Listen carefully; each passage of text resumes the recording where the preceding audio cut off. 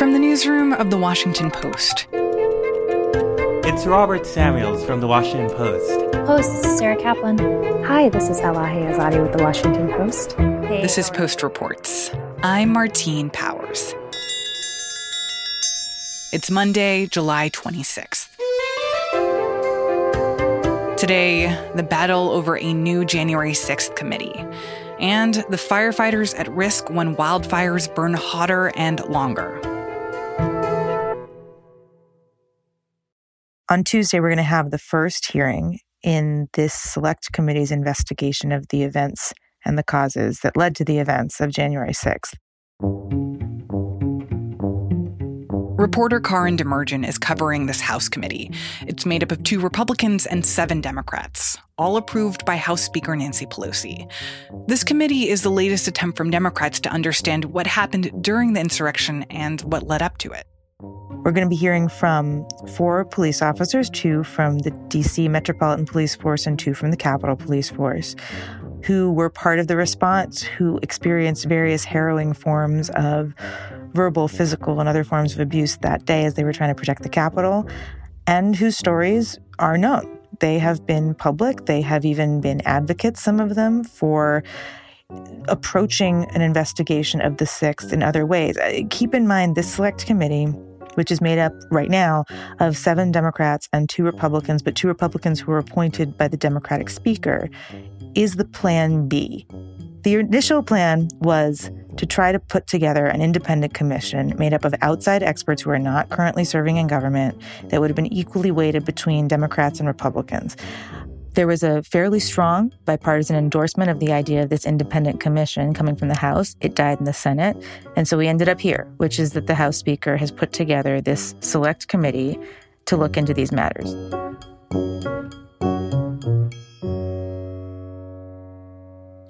So I'm wondering more largely, what is this panel hoping to achieve? Like, what do we not know about January 6th that this panel is supposed to be investigating? Well, top line, everybody is saying we're going to get to the truth about what happened and what caused it. We're going to find out who was to blame. We're going to find out what the vulnerabilities were. We're going to find out what we're going to do to make ourselves safer. But when you drill down, they haven't articulated how they're going to do that yet. You have some people on the panel saying, well, look, we have to look at the vulnerabilities in the Capitol. We have to look at the security setup, what we could have done. Frankly, there are other panels around Capitol Hill that have been exploring and weighing in already on those exact same questions. Then you have people who have, joined this panel. Liz Cheney made a very, very declarative statement. She is one of the 2 Republicans last week about how they were going to hold everybody's feet to the fire on this. And I am absolutely dedicated and committed to making sure that this investigation holds those accountable who did this and ensures that it never happens again. That is potentially a goal. There are reasons to want to hear from allies of the former president, members of his inner circle at the White House, and even some of the Republican lawmakers on the Hill who were in touch with the former president leading up to and in the immediate aftermath of January 6th. But there's no guarantee that they are going to be able to draw them in. And right now, they are not guaranteeing that you're going to see an effort to draw in the former president, his chief of staff, people who would be able to tell you exactly what was going on in the Oval Office in the days leading up to this event.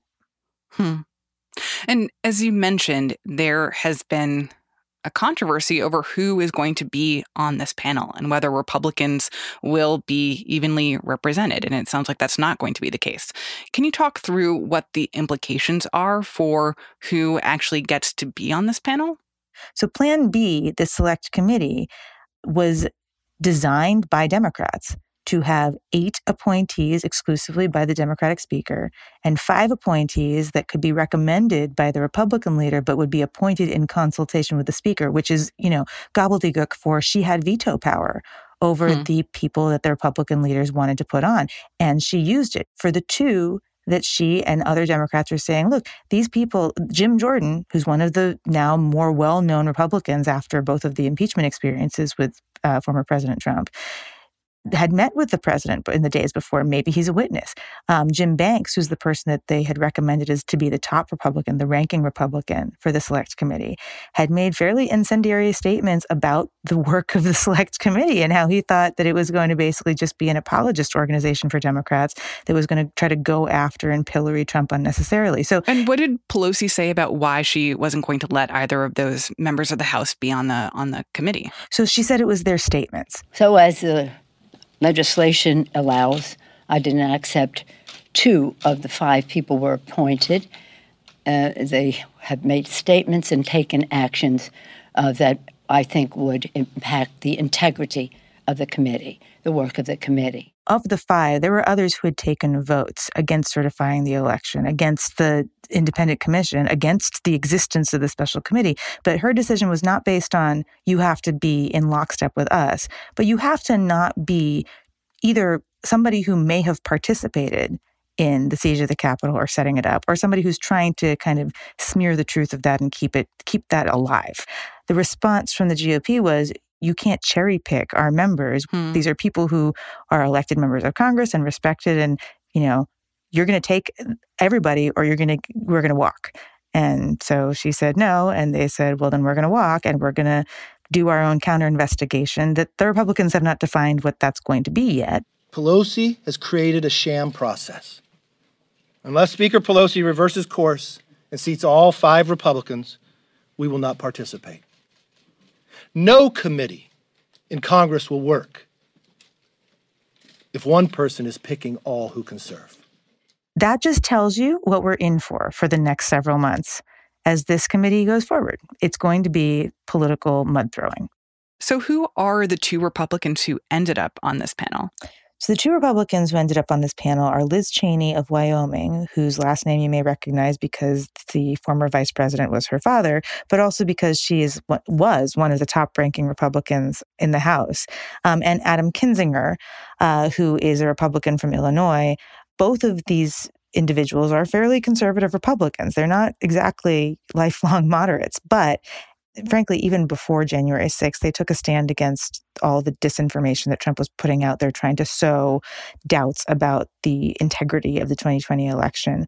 And after the 6th, they really were very vocal about how wrong this was. And Cheney, in particular, lost her leadership seat in the House GOP because she was vocal about how wrong this was and refused to kind of bend. And I can imagine that the goal of a committee like this at the beginning is to be apolitical, to be seen as nonpartisan. I mean, has any chance of that essentially gone out the window, that this is going to be viewed as a political entity that has political purposes and continuing to make Republicans and the former president look bad? I mean, I think that people that support the work of the committee will say it's a nonpartisan committee, and it is bipartisan, so the hearings will probably be pretty normal. I mean, we're used to seeing these really ugly, really angry hearings that descend into just a total melee. We're not going to see that. The hearings will be very, very polite and well conducted and solemn and serious. And outside, there will be a total rainstorm of political mess happening all the time. I think that it is notable that this committee is starting with the testimony of 4 police officers who were at the Capitol, who I'm sure saw pretty harrowing things. I wonder, in the minds of the people who are a part of this committee, how do they do right by those people, the people who put their lives on the line to defend the Capitol? Yeah, I mean, look, these officers and the officers that they represent behind them have been described by members of the panel as the moral center of all of this. That they were risking their lives to protect the lives of people in the Capitol. They didn't ask for this. This is a tired metaphor, but, people talk about how, if you're going to make a case and the case is like a 5-course dinner or something, you have to make sure that you're making it on really nice tablecloth and china and silverware and everything like that. And I don't mean to be trite about it, but I think that is the retelling of the day through the eyes of these police officers is that sort of not first course, but pre-first course setup of the mindset they want everybody to be in when they walk into the room and say, okay, now I'm going to listen to the meat of this. I'm also curious about what the stated result of this committee is supposed to be. Are they hoping to come out with some kind of huge report that details moment by moment everything that was happening inside the Capitol? Or what is the end result supposed to look like? I think we're all expecting a report. I think we're expecting a report that is more comprehensive than the other reports we have seen thus far. And there are other committees around the Hill that have put together reports about what happened on the 6th. But again, they haven't committed to a timeline. They haven't committed to an end game. They haven't committed to exactly what it is that we're going to see or who they're going to interview along the way. And look, part of that is necessary. If you had all of the people on the probe coming out with guns blazing, saying we're going to do all these things, that would probably fuel the counter accusations from the GOP that, well, they just have an agenda here. They're not actually going to conduct a legitimate, measured investigation. But, we're all out here having watched January 6th, having watched the 4 years of the Trump administration, kind of knowing parts of this story already and wondering what gaps are they going to fill in. And they have not said that yet. And that is something that probably is, a vagueness that doesn't help the case of saying this committee is going to do something that people have never seen before. Because I think that is a question that a lot of people have. I mean, we went through a whole impeachment where many of these questions were asked. There are more than 500 criminal cases against people who were at the Capitol. As you mentioned, other House committees have been investigating various parts of what was happening with security, what was happening with the building. I mean, look, you've tapped into something that is exactly the kind of shrug moment, right? Because what else is there to say? Well, there is a lot to say, right? We still have questions about what was happening at the Pentagon. We have questions about exactly what was going on in the White House. There are still missing links and moving parts that go close to the president or right to the president that we don't know about, right? That was all really relevant stuff in the impeachment that they didn't get to. So are those the questions that are still left unanswered? Yes. Can they answer them? Big question mark, right? Because there's probably going to be resistance. Karin Demerjen covers national security on Capitol Hill for The Post. This story was produced by Emma Talkoff.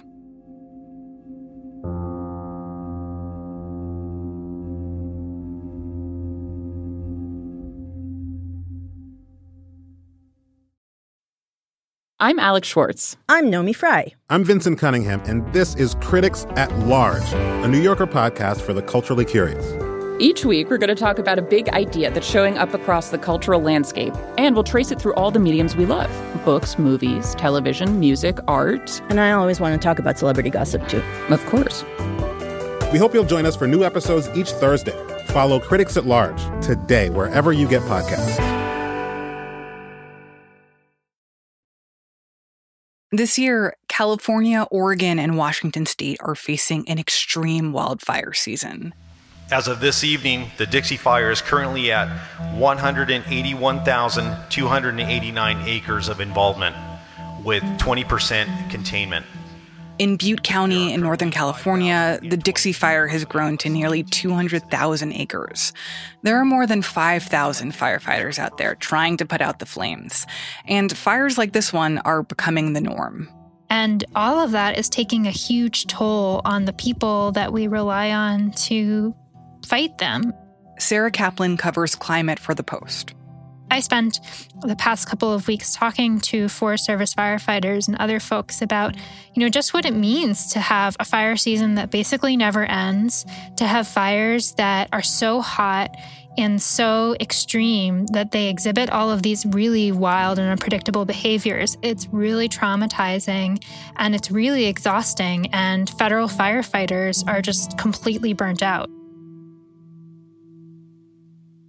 So how is climate change affecting the intensity and number of fires that we're seeing in the West?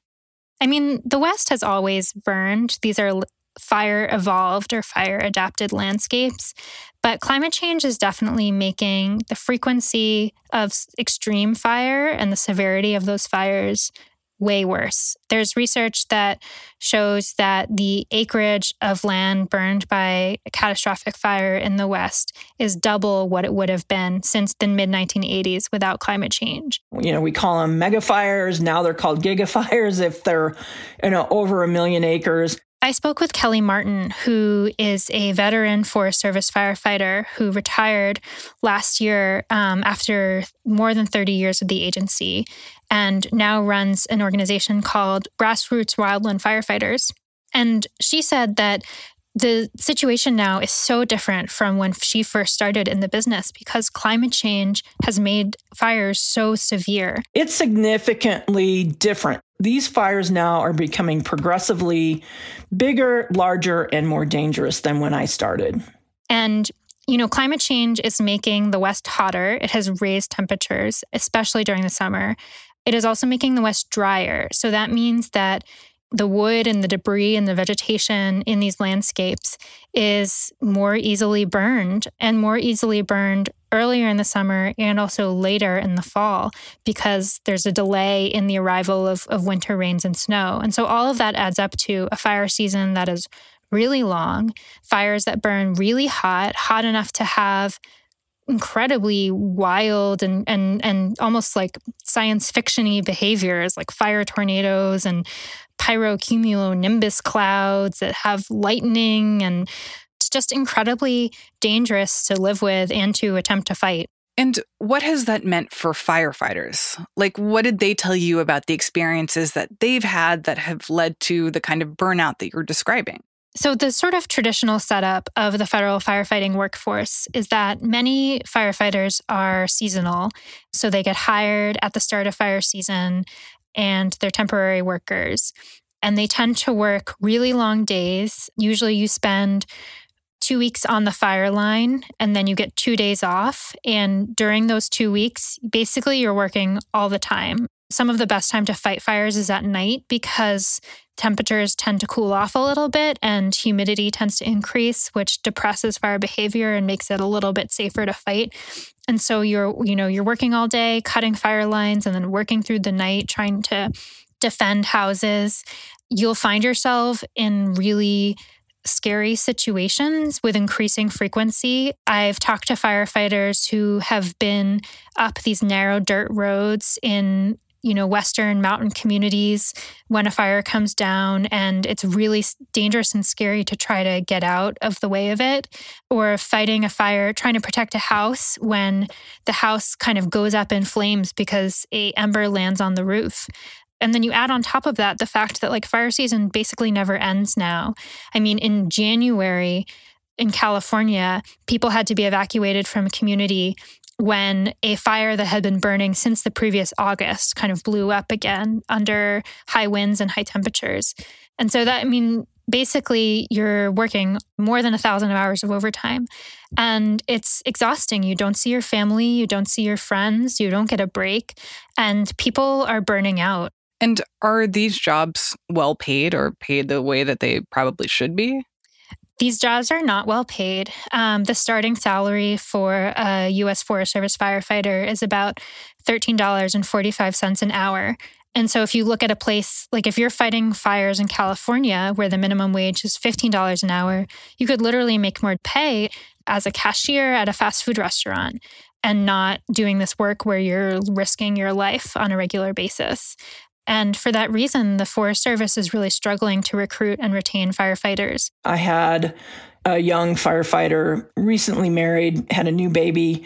The pay did not compensate him enough to actually move into a house that had a bathtub for bathing their newborn or their toddler. And so what he had to resort to is staying in a cheaper house and him and his wife having to bathe their child in the kitchen sink. And so he eventually left for a better paying job.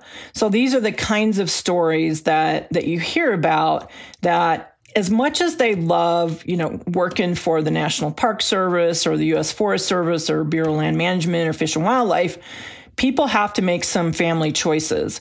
The Forest Service wouldn't tell me how many firefighting positions are open across the agency, but I've talked with firefighters and with representatives of the union that represents firefighters that said that there are places where crews won't be able to be fully staffed because it's just been so hard to recruit firefighters. And I've talked to people who fight fires who say this is their last year because they can't keep doing it anymore. The cumulative trauma and the fatigue of watching your colleagues get hurt or injured or killed in the line of duty, that really takes a toll on mental health. And being in a very extreme situation where there's extreme risk with extreme consequences. And being able to do that year after year is taking a toll. So then what is the answer to that? Like, what could the future look like in a world where we have firefighting capabilities that match or at least attempt to match the scope of the fires that we're going to be seeing?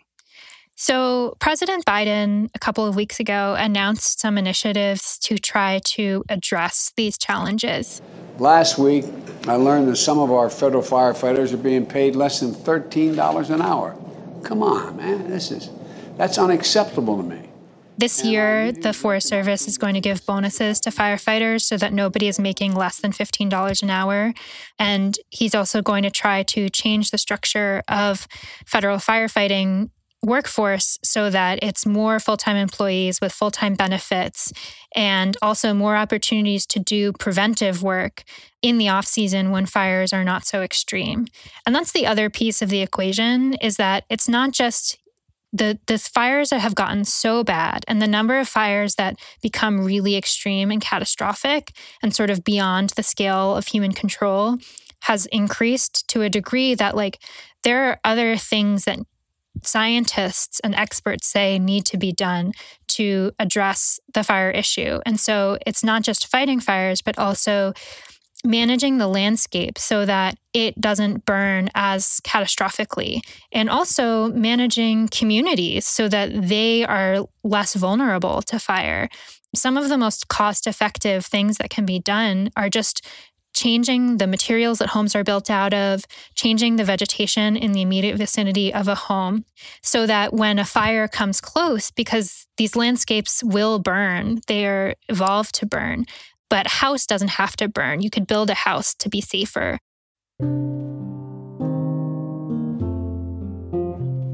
Firefighting means everything from preparing communities and preparing landscapes before the fires actually get started to then trying to fight back a blaze once it actually gets going.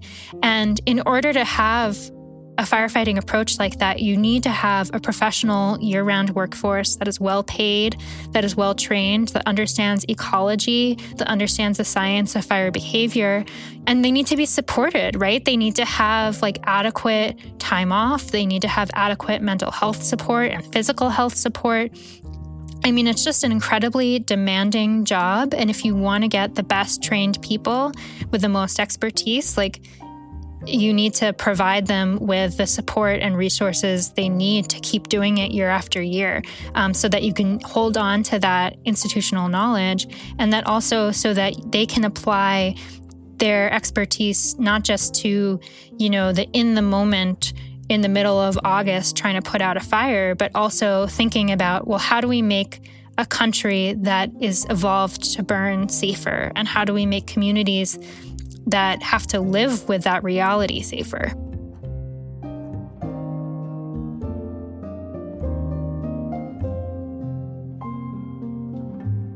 Sarah Kaplan covers climate for The Post. The story was produced by Rennie Svirnovsky.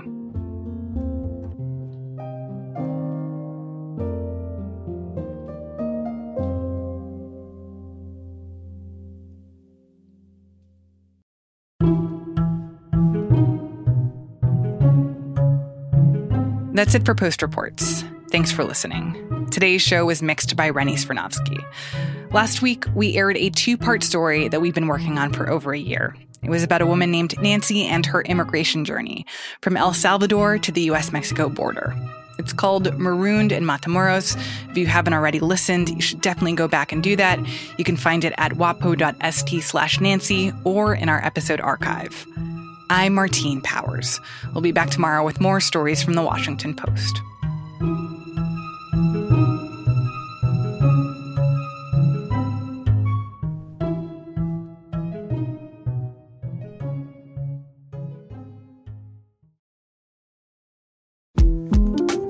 The 2024 presidential campaign features two candidates who are very well known to Americans. And yet, there's complexity at every turn. Criminal trials for one of those candidates. Young voters who are angry. The Campaign Moment podcast from the Washington Post gives you what matters. I'm Aaron Blake, and I'm covering my 10th election cycle. My colleagues and I have insights that you won't find anywhere else. So follow The Campaign Moment right now, wherever you're listening.